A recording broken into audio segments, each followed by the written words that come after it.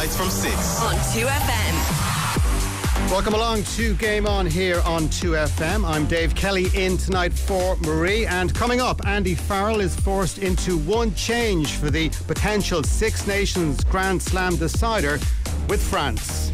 I have no concerns with the people that we've got in waiting in the hotel that could just fill a gap just like that and will not miss a beat. So I'm pleased where we're at as far as that's concerned. Could we see a new breakaway European Super League with up to 40 clubs involved? It is time for change. European club football is at a tipping point. Huge imbalances have emerged across the continent, and clubs with glorious European traditions are no longer able to compete. And one of the biggest sporting events on the planet is edging ever closer. We're live in Glendale, Arizona, ahead of Super Bowl 57.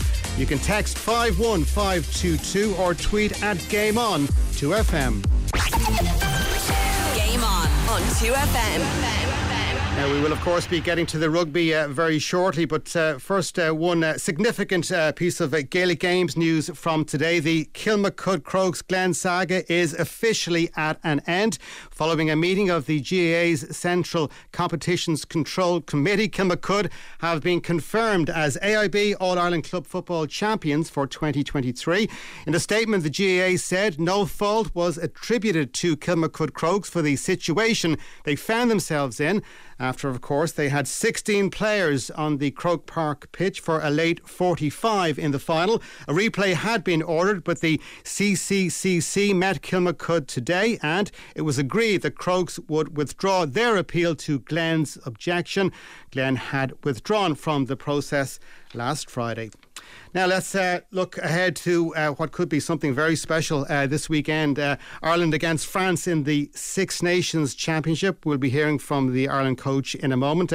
And Bernard Jackman will be joining us as well. With me in studio is Brett Igo, lecturer in sports performance analysis. Brett, as we said, I think a game like this on Saturday, even people who aren't necessarily rugby fans or whatever, I think it really has grabbed their attention, hasn't it?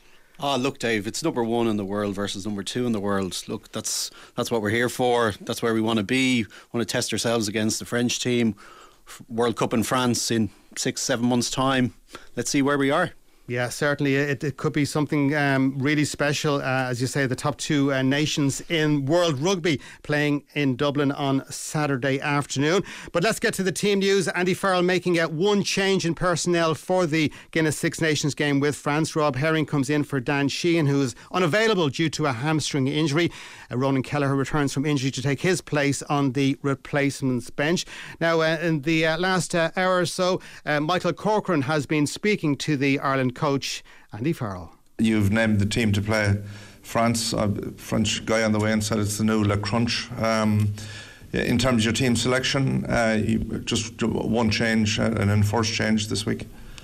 Yeah, it's nice to have a bit of continuity, and I see that they've done exactly the same. So we feel that we've a strong side going into it, and not just a strong starting side, but a very strong bench as well to hopefully finish it off.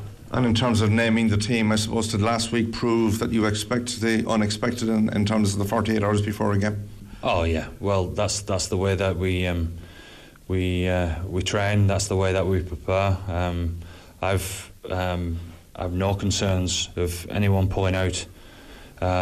Tomorrow, actually, we've got a captain's run tomorrow that we need to get through, and I've no concerns with the people that we've got in waiting in the hotel that could just fill a gap just like that and will not miss a beat. So I'm pleased where we're at as far as that's concerned. And how happy are you that, given the performance last week and the strength of the scoreboard in your favour, that there's still quite a lot to come from this team? Well, there is, and there's been obviously open and honest discussions all week of what that looks like and how we push forward with that. So there's a realisation of where our game needs to go to this week. So we're expecting an improvement across the board. What are you expecting from France? Certainly maybe not a repeat of last week. Certainly not. But having said that, they still found a way, and that's what they've been pretty good at over the last 12 months, finding a way to win big games especially. So the threats are still the same, aren't they? dangerous on the break. Obviously, aggressive defensively, aggressive in the defensive breakdown as well, and so across the board, I think they know a lot about our game, and certainly we know a lot about them as well. But it's a special day, isn't it? Big game that everyone's building up. It's who holds the nerve and plays to their potential on the day. France have had a phenomenal year. I mean, their results have been absolutely brilliant. So too have yours, that's the reality. They won the Grand Slam last year. You're the number one ranked team in the world. I mean, it's set for a fantastic occasion. Maybe one, if you weren't working, that you might like to go along to yourself. I'd love to go along to the game, you know. This is what's special about the Six Nations, isn't it? I think Northern Hemisphere rugby's in a good place at this moment in time.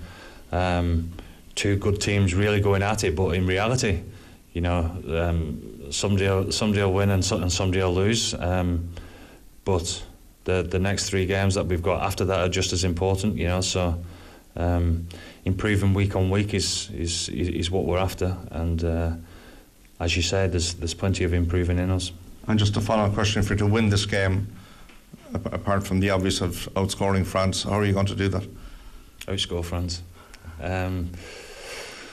Well, look, I mean, the obvious things are the obvious things. You know, everyone talks about the basics, being good at the basics, but they're not basic for me. They're the fundamentals of the game that you need to be good at, and there's a lot of intricacies that have to go into having a solid and dominant set piece, etc. You know, and having a dominant go forward defensive line that's going to take the game to the French. So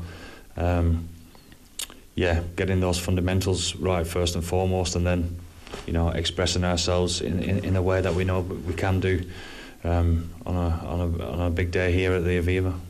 Michael Corcoran speaking today to Ireland coach Andy Farrell. Now let's get into the pre-match discussion. Less than 48 hours now to go to this eagerly anticipated game. I think it's safe to say that. We're going to get into it now with rugby analyst Brett Igoe and Bernard Jackman, who joins us. Now, Bernard, first of all, in terms of the team selection, obviously Andy Farrell had to make one change. What do you make of the team that will be lining up against France at the weekend?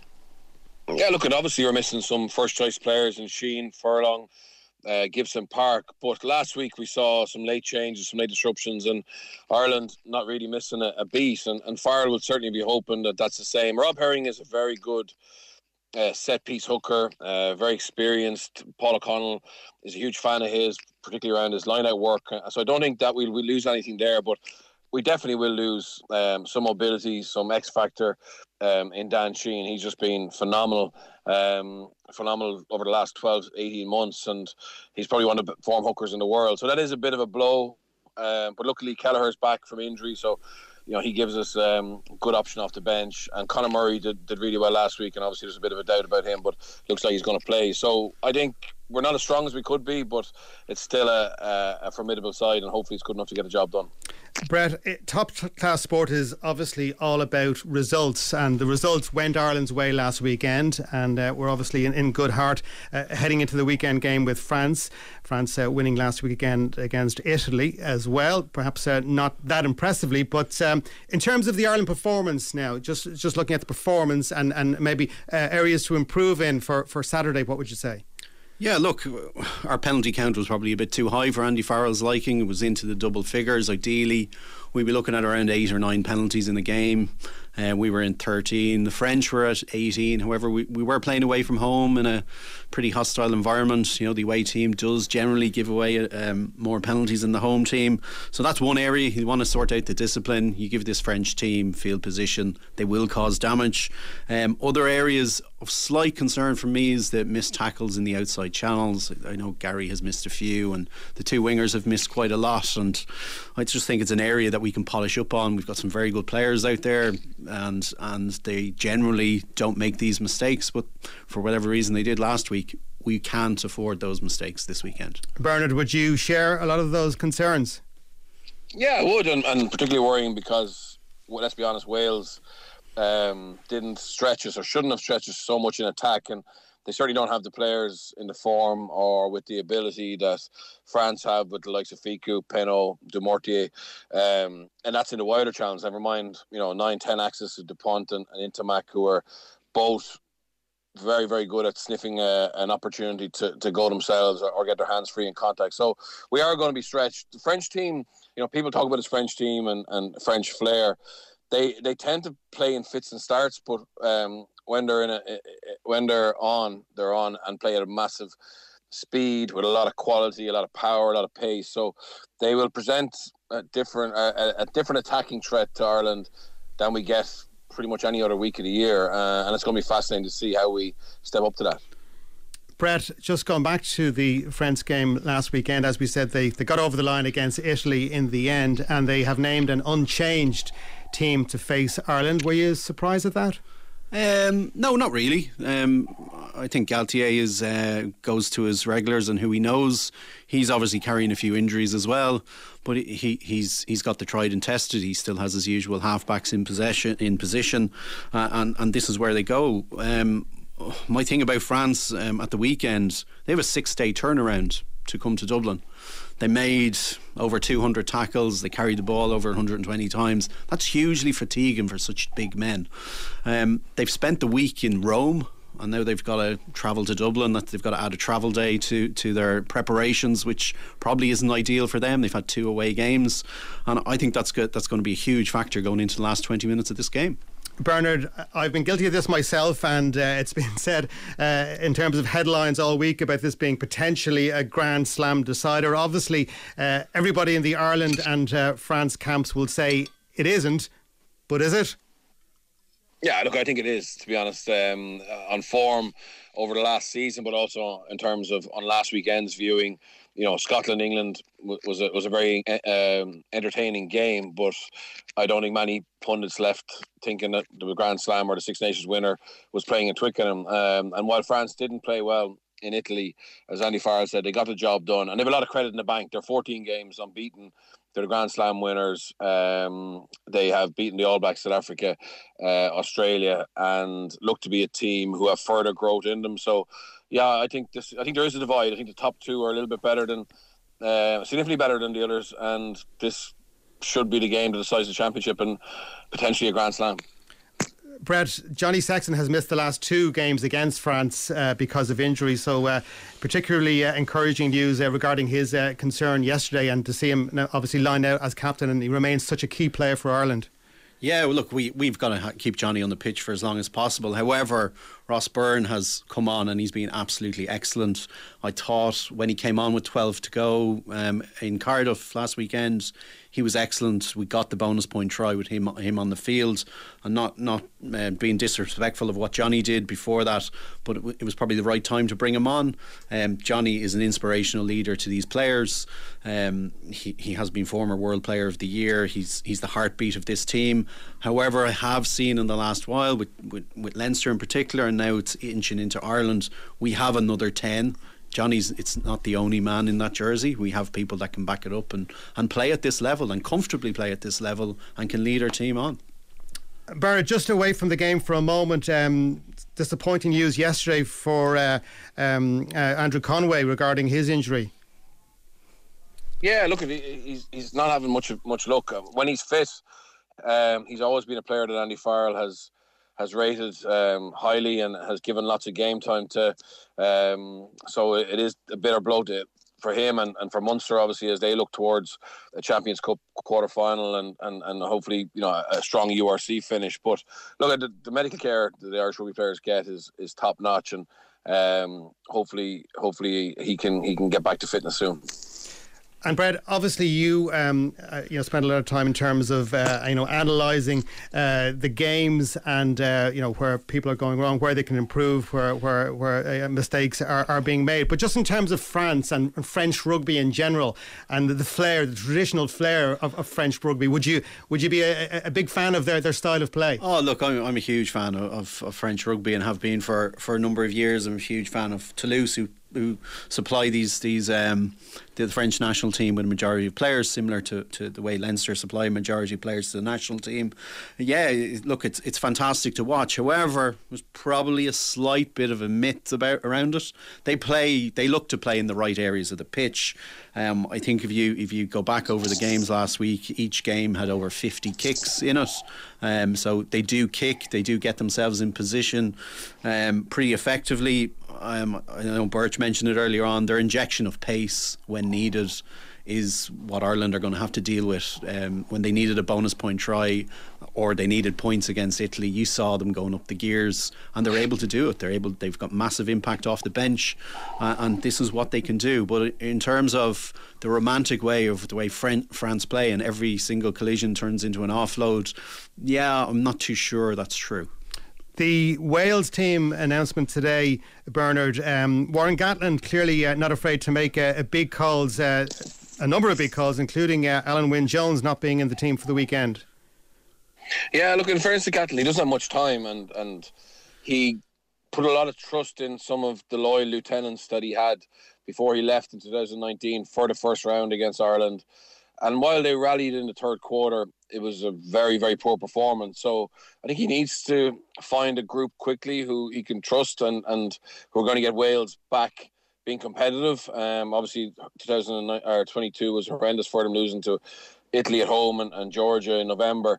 So, yeah, he has to be drastic. He feels it's an old team. He was willing to go to that World Cup with that group if they performed. They didn't. I know it's only one game, but he just run out of games. So I suppose this is what you're going to see. You're going to see a lot of chopping and changing from Wales over the short term to try and find some kind of consistency by the time they get to France in the autumn. And Brett, why do you see the key areas in this game on Saturday? In the Welsh game? No, the Ireland game, Ireland-France, sorry. Look, we've got to keep our penalty count low. I think we've got to slow them down. We've been pretty effective in our defensive patterns of leaving lazy defenders, I'm going to call them, but strategically leaving players in the tackle area, and we just to slow Dupont down and just to slow the whole French momentum down. We've got to try and get into that space.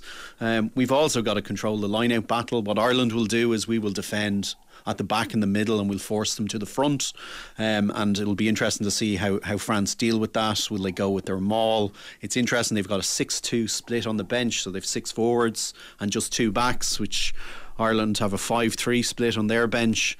So I think by the selection of the bench is giving us a strong message the way Galtier wants to approach this game in Dublin this weekend. Bernard, just give us an overall sense of your feeling. Are you optimistic? Yeah, I am optimistic. I think Sexton being back, I think this team are very comfortable. I was talking to a French journalist today, and he said the Irish game plan, it's regle comme un papier de musique, which basically means it's as organised as a sheet of music. And I think it is. I think all the parts come together really well, and hopefully that can help us overcome the power deficit and maybe just the natural brilliance deficit that we have against France. But I'll be comfortable with a home crowd. Wayne Barnes being on the ball as a referee, we'll get a win. Well, there will be a comprehensive coverage right across all RTE platforms of that big game on Saturday, Ireland against France at the Aviva. Gentlemen, thank you. Game on. Eye on America. Now, Super Bowl 57 is almost upon us. For the first time, the Philadelphia Eagles and the Kansas City Chiefs go head-to-head in the championship game. The Eagles' last Lombardi Trophy win came in 2018, the Chiefs 3 years ago in 2020. On Sunday night, the eyes of the sporting world will be firmly focused on the State Farm Stadium in Glendale, Arizona. It's real, it's simple.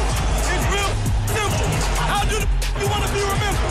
How do you want to be remembered? This team, this stadium, this group right here. This group right here.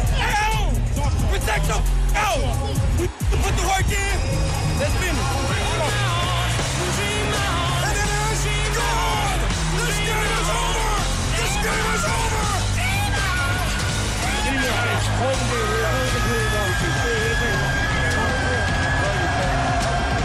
Heading to the Super Bowl for the third time in 4 years. You can dislike the Chiefs. You can disrespect the Chiefs. You're going to have to deal with the Chiefs. And you get a sense there just of some of the excitement and anticipation ahead of Super Bowl 57. Let's discuss now all the subplots and all the stories ahead of the big game. We'll be speaking in a moment to Jeff Shepherd, of course, our man in America, regular contributor to Game On. But first, let's speak to Irish NFL podcast presenter Colm Cronin, who joins us now live from Radio Row in Arizona. Just give us a sense, Colm, of the past week for you. And as a big NFL fan, it must be somewhat of a dream week for you, is it? Oh, it absolutely is, Dave. It's truly been incredible. Arizona and Phoenix have been amazing hosts, and really this week has been bigger and better than ever. Obviously, over the past couple of years, due to the COVID restrictions, 2 years ago, everything was basically virtual. They had hardly anyone in the stands, some medical personnel. Then last year, we saw it kind of get back to normal. But then all of a sudden, this year, it really has taken off. The media center, Radio Row, is probably 4 times bigger than it was last year. And then you are seeing the fans flocking. Phoenix is absolutely full. Of course, you have a huge golf tournament on here at the moment as well.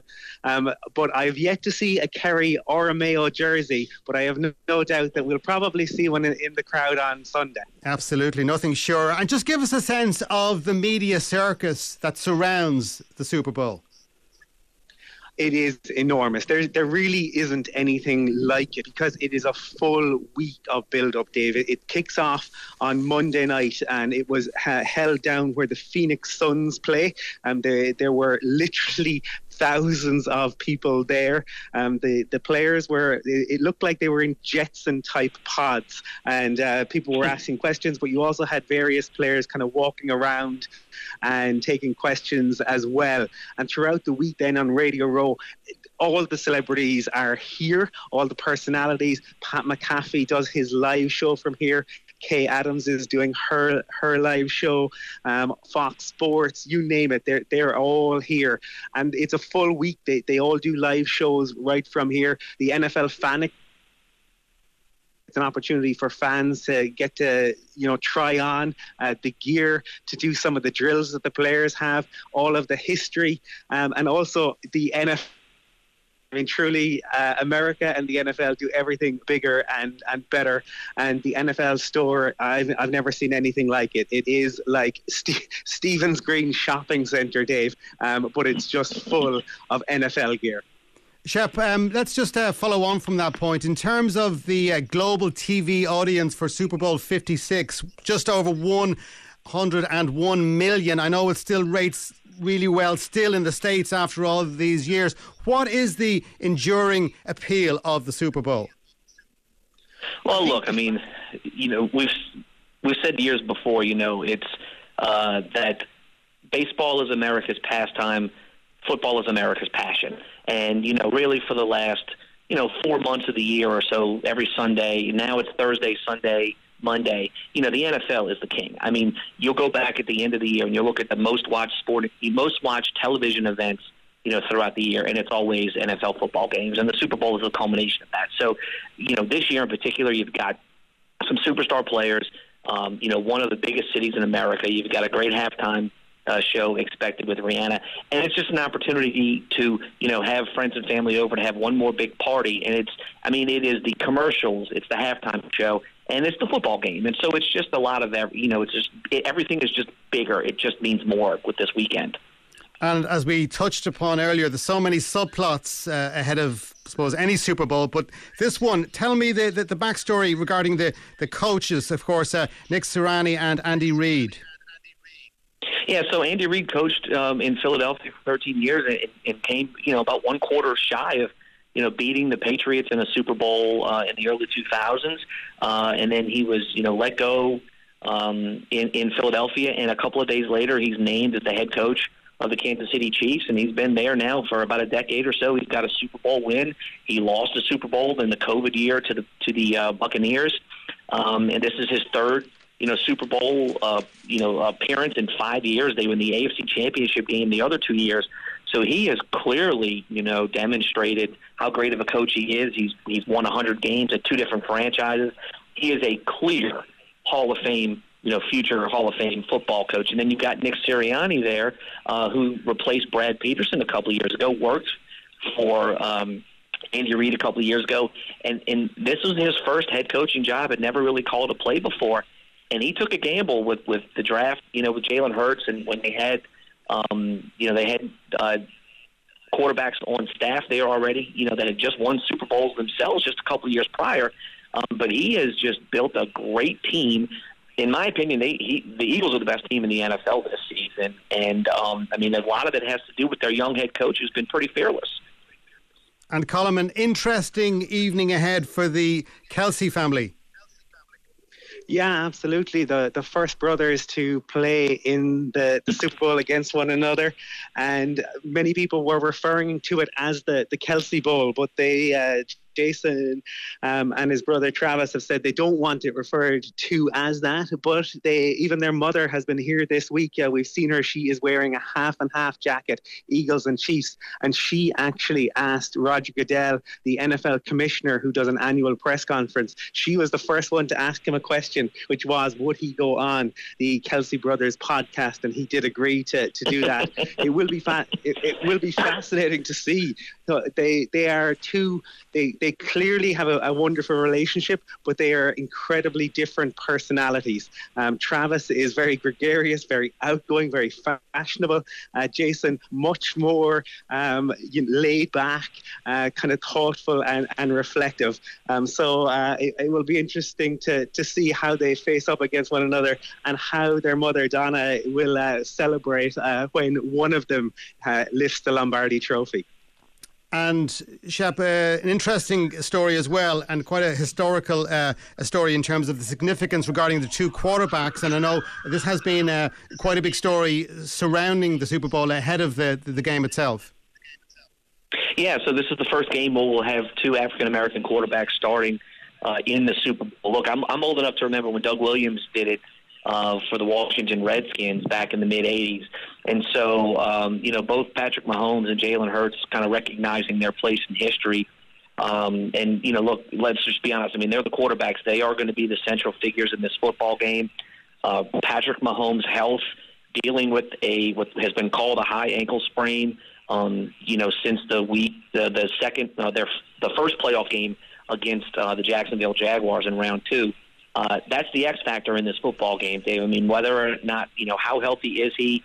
Look, if he has to go out of this game for 2 series or 3 series because he's injured or has to go get taped up, that's going to be a major factor in the outcome of this football game. And so that's all of the eyes in this football game are going to be watching, what his ankle is doing. Okay, gents, briefly, I'm going to ask both of you to call it on Sunday evening. Colm first. I'm going to say I think the Eagles, Shep said it earlier, they have the best team. I think that will make the difference. I think football is a game often won in the trenches, and even though the Chiefs have the best quarterback in the league in Patrick Mahomes, who I believe will be MVP, I think the Eagles just have the talent all over the field, and I think their edge rushers will be able to make life really difficult in a way that Tampa were able to do. So I'm going to lean to the Eagles, but I could end up with egg on my face because Patrick Mahomes is that good. Shep, what do you think? I agree literally with everything Colm just said. I think the Eagles are the better team. I think they have a better offensive line and a better defensive line, even though Kansas City's defensive line is very good. The X factor, again, is Patrick Mahomes. Does he just do some unbelievable Patrick Mahomes thing that we've never seen before, like he's been known to do?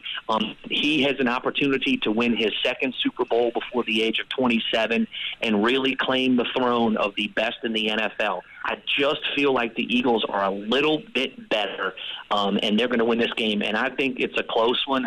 It's a coin flip, basically, when it comes to the spread. And I think the Eagles win their second title in the last couple of years, but I think it's a close one. Gentlemen, many thanks for talking to us. We'll speak to you soon. Enjoy the game. Thank you. Thanks. Game on. European football.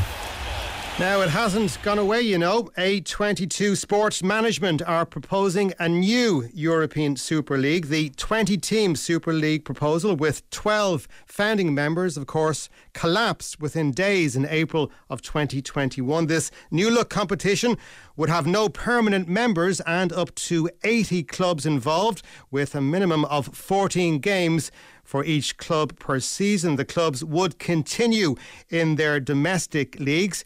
The A22 chief executive is Bernd Rijkaard. Last October, we began an open dialogue on the future of European club football. Since then, we have spoken to nearly 50 European clubs and other stakeholders. The vast majority of them share the assessment that the very foundation of European football is under threat. It is time for change. European club football is at a tipping point. Huge imbalances have emerged across the continent, and clubs with glorious European traditions are no longer able to compete. Clubs bear all entrepreneurial risks, but too often are forced to sit on the sidelines when key decisions are made, and they are watching their sporting and financial foundations crumble.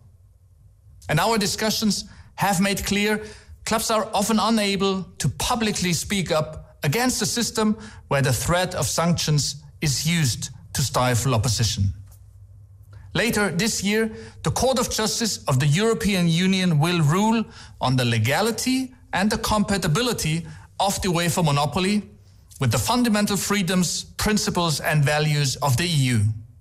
Their decision will impact not only football, but all European sports. Our objective is to present a sustainable sporting project for European club competitions, available at a minimum to all 27 EU member states.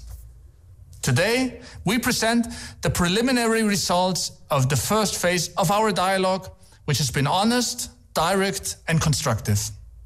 And there are clear conclusions about the need for change and the building blocks of how to achieve it.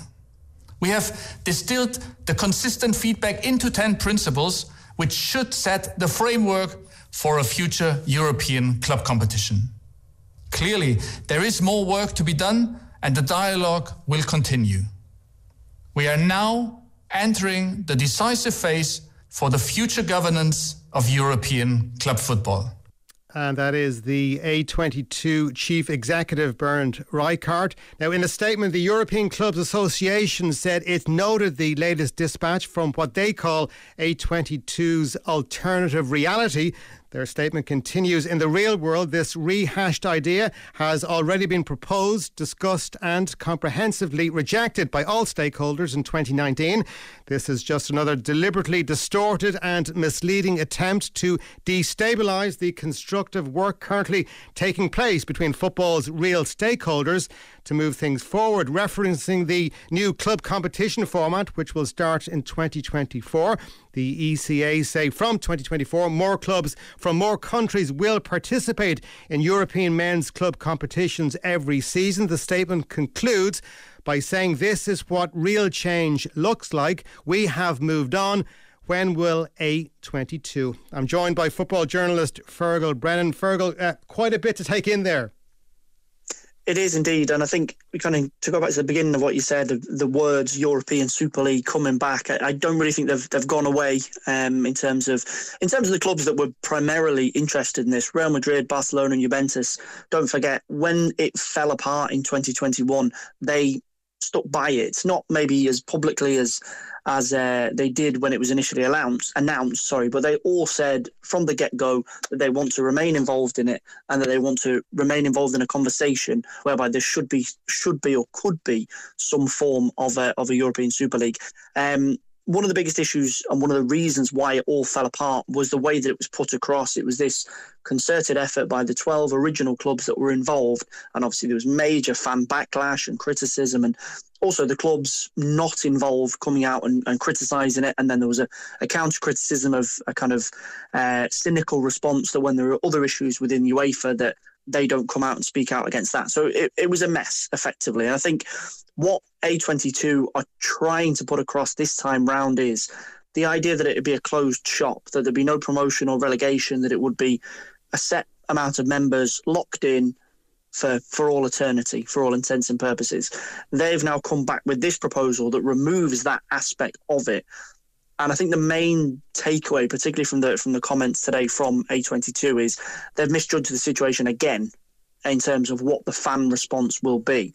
Fans were angered by this idea of a closed shop, but that was only one of a huge list of issues that they had with the European Super League. This idea of creating this competition that would have up to 80 teams, which is pretty incredible when you throw in the fact that there's 3 UEFA club competitions at the moment. It addresses in a very superficial way one of the things that fans were concerned about, but on the list of concerns it was pretty far down.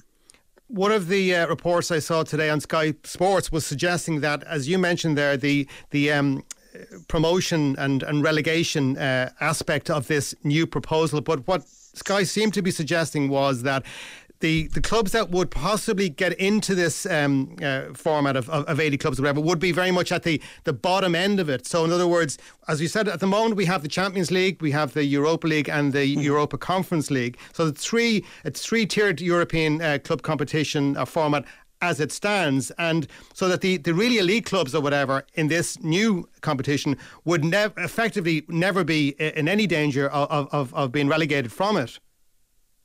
Yeah, exactly that, because the structure of this proposed new competition would still have an almost protected scenario for the Big 12 or the Big 16, etc., where there'd be no change, or certainly very little change over 5, 10, however many years down the line. And that situation would just continue. And there are major issues within UEFA in terms of structurally and organisation, in terms of how they lay out competitions. And there's a tone-deaf angle from both sides here, from A22 and UEFA, and this notion that UEFA are putting forward, that they're kind of the guardians of European football and fan interests, etc., is also not really accurate, because they are also in a position of expanding the competition, not to let the so-called lesser teams from teams with a lower coefficient or less chances of participating in a European competition.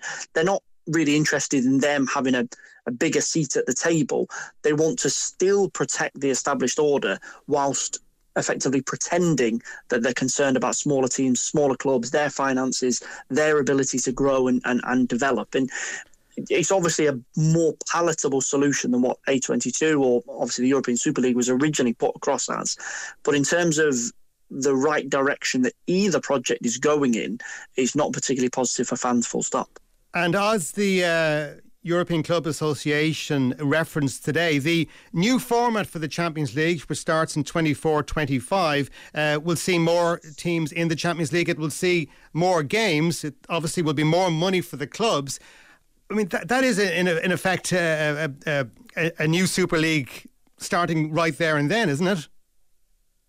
It is, and I think this, again, to go back to 2021, this shows how the greed of the original 12 clubs that were involved was kind of held a mirror up to, because what the UEFA are effectively proposing from 24-25 onwards is a Super League. So UEFA effectively said to these teams, you are protected, you are bulletproof from here on out. All you've got to do is just agree to the format that we're putting forward.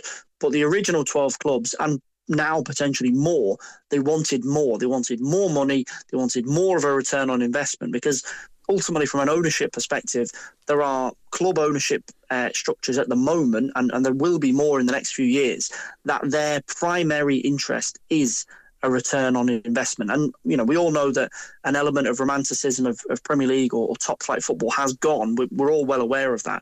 But now we're in a position whereby club owners are effectively saying, can we get more from this product? Will the European Super League more guarantee us a bigger return on investment than the current or expanded version of the Champions League? And in their mind, it does.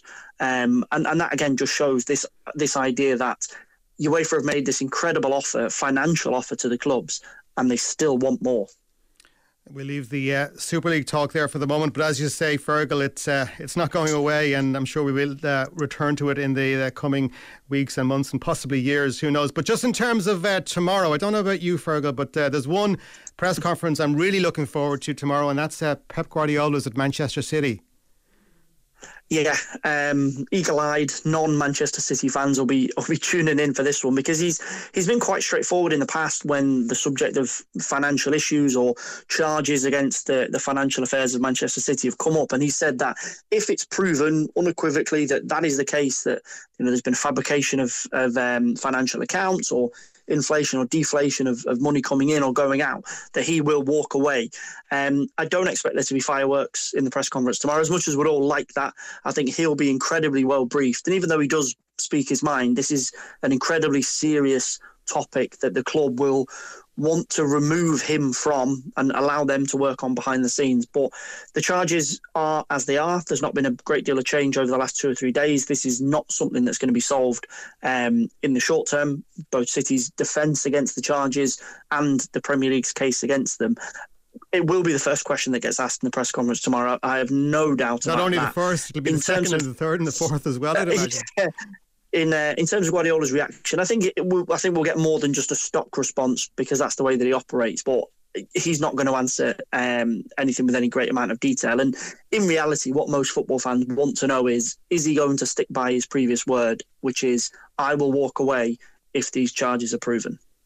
Yeah, it'll be very interesting to see what happens. As you say, he no doubt will be extremely well briefed, because he's had plenty of time to get prepared for this, given the events of earlier in the week. Just a mention of Leeds United and Manchester United last night. Of course, Leeds going to Old Trafford without a manager, and they nearly came away with what would have been a famous win, but nonetheless, they will take a lot of encouragement from that point in the end, I'd imagine.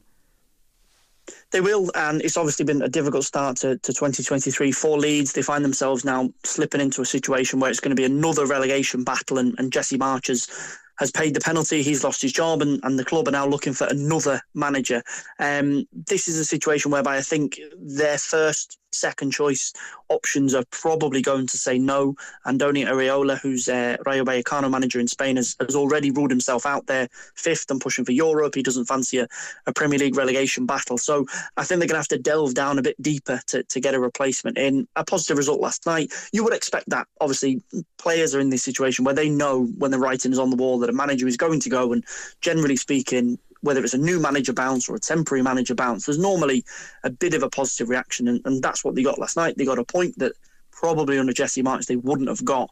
But in terms of a replacement, I don't think it will be in place this weekend when they take on Man United again. But probably by next weekend they should have a new manager in, and it's going to be a hell of a job for whoever gets it. And just returning to City for a moment, City at home to Aston Villa at the weekend, Arsenal at home to Brentford, Arsenal and City playing each other next Wednesday. Would we expect that the gap will still be 5 points heading into that game? I would, yeah, you would assume, based on the way things are expected to shake down this weekend, because Arsenal have normally been playing catch up to City over the last few weekends where they've played in the later fixture. You'd expect them both to win this weekend, and there's a huge amount riding on that in midweek next week, because if City win it, the title race is on. If Arsenal win it, you'd expect they could be almost home and dry. Fergal, thank you. On 2FM. Ireland are among the 10 nations competing at this year's T20 Women's Cricket World Cup. The tournament begins tomorrow with Ireland in Group B, along with England, India, Pakistan and the West Indies. Ireland's opening game is on Monday against England. The tournament is being staged in South Africa, and Irish Times journalist Nathan Johns will be heading there. You're very welcome along, Nathan. Just in terms of Ireland's preparations, obviously a very encouraging win yesterday over Australia, but am I right in saying it wasn't the strongest Australian team? Well, I think the caveat to that win is the fact that two Australia batters scored half centuries and they retired them out. So they swapped them out with someone else to kind of give the squad a go. So, you know, on another day, if that's an actual World Cup game, someone like Alyssa Healy, who scored 62, she's going to keep going and just getting better and better. So Ireland would have been chasing in all likelihood a higher score. How much higher is impossible to say, but look, at the end of the day, they'll take that win, and you can certainly see from the reaction both over there and here how much people are taking notice that the world champions were beaten.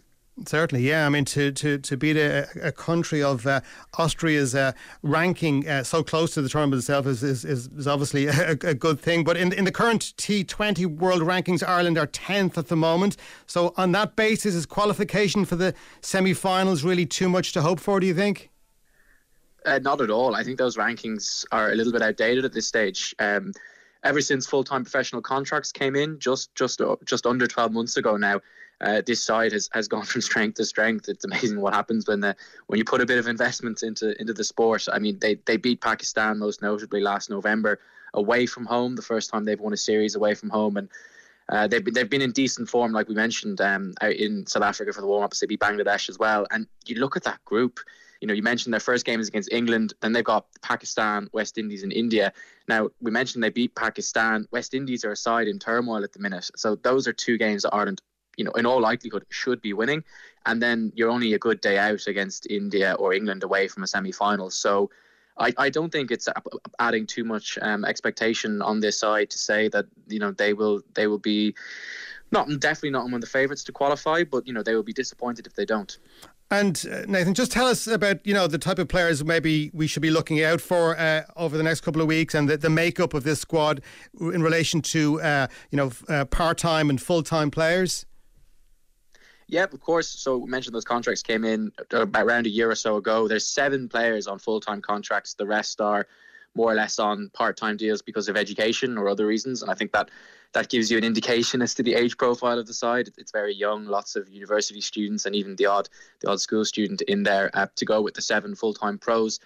The players to look out for, everybody is at this stage is aware of the likes of Gabby Lewis, the opening batter, who won player of the series when they beat Pakistan in November.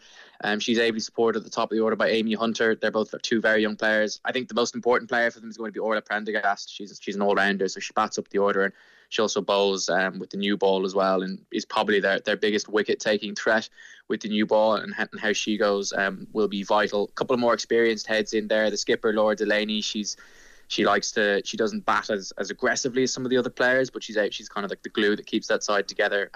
Emma Richardson is also very experienced. She's based in New Zealand and plays professionally out there, so she's played to a very high standard. She bowls and bats as well. One player that they will miss is Rebecca Stokel. She bats down the end and has been like their best player at scoring quickly at the end of the innings, and she's been ruled out with a foot injury, so she'll be a significant blow. And tell me about the former Dublin minor footballer who will be representing Australia. Kim Garth, yes, of course. It's a great story. Kim debuted for Ireland. I think she was 14 years old when she debuted for Ireland. She played over 100 times. Like you said, she played GAA as well. And she got an opportunity to go out to Australia before Ireland became a full member nation of world cricket. There was a program to send players from developing cricket countries out to Australia just to train. At that point, it wasn't even to play competitive matches, just to train and experience what it was like for a few weeks to be a pro. She obviously made a bit of an impression over there because they asked her back, and I think the second year she went back, there was an injury in their squad, and she ended up playing competitively in the Big Bash League over there. And look, they just asked her to come back, and she very quickly realised because she played for Ireland, she would take up an overseas slot. And that was an issue because those are limited. So she gave up playing for Ireland so that she could qualify as a local. And she spent 3 years in Australia. She withstood COVID. She didn't see her family for years. Obviously, Australia was a very difficult place to get in and out of. And then earlier this year, she qualified for Australia, and she went straight into their squad, basically. Played just before Christmas. And she's in their squad at the minute at the World Cup. She hasn't been playing. She's not in the starting 11 at the minute, I don't think. But she's in and around the squad for sure. And in terms of an overall winner, is it hard to look past Australia? Very hard, yeah. They're definitely the most dominant side historically, and probably in the last year or so. And they won the longer 50-over World Cup last year. India will be thereabouts as well. They're in the other group. They're in Ireland's group. So that'll be a significant challenge. The last year or so they've really got their house in order, so they'll probably be Australia's most likely challengers.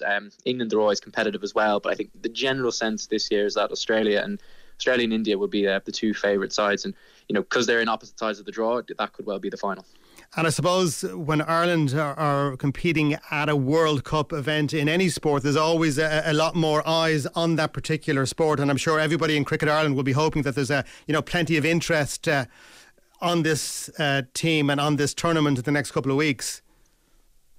Well, I mean, it's the nature of cricket in Ireland. You've got your diehards who follow it, but the interest peaks when they go to World Cups, and it spikes when they win matches at World Cups. I mean, it's an intricate part of the sport. Is the madness that goes on at home when everyone all of a sudden realises that there's a cricket tournament going on and Ireland are doing well in it.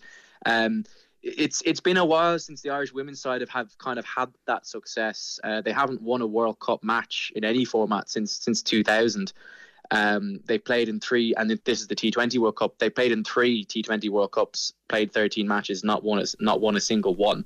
So as much as the last 20 years has seen the men's side have lots of success, the lack of investment in the women's side has shown a little bit. But this is the year that they've had professional contracts. They're finally showing some really consistent, good form. And look, I would be shocked even if they don't live up to expectations. I would be shocked if they don't earn that first win at a T20 World Cup. And just finally and briefly, you obviously will be travelling to South Africa in a work capacity, and clearly from what you're saying, you're travelling in high hopes and in high spirits and hoping to witness something perhaps special. Oh, by all means. I think to be perfectly honest, this is the most anticipation I think there's been on any Irish side going into a World Cup for some time. I mean, a semi-final is within reach. It's the nature of the tournament that there are fewer countries in it. You can put those caveats if you want on it, but at the end of the day, it's not very often an Irish side can say that they actually, have a shouting chance of reaching a world semi-final. So it's hard not to be excited about that. Nathan, enjoy the trip, and hopefully you'll be plenty of positive reports coming back from South Africa. Many thanks for joining us. Thanks very much. Well, that's it for tonight's programme. Ronan Lawler produced. Laura Lee Davies was the broadcast coordinator. Betta Da Silva is coming up after the 7 p.m. news.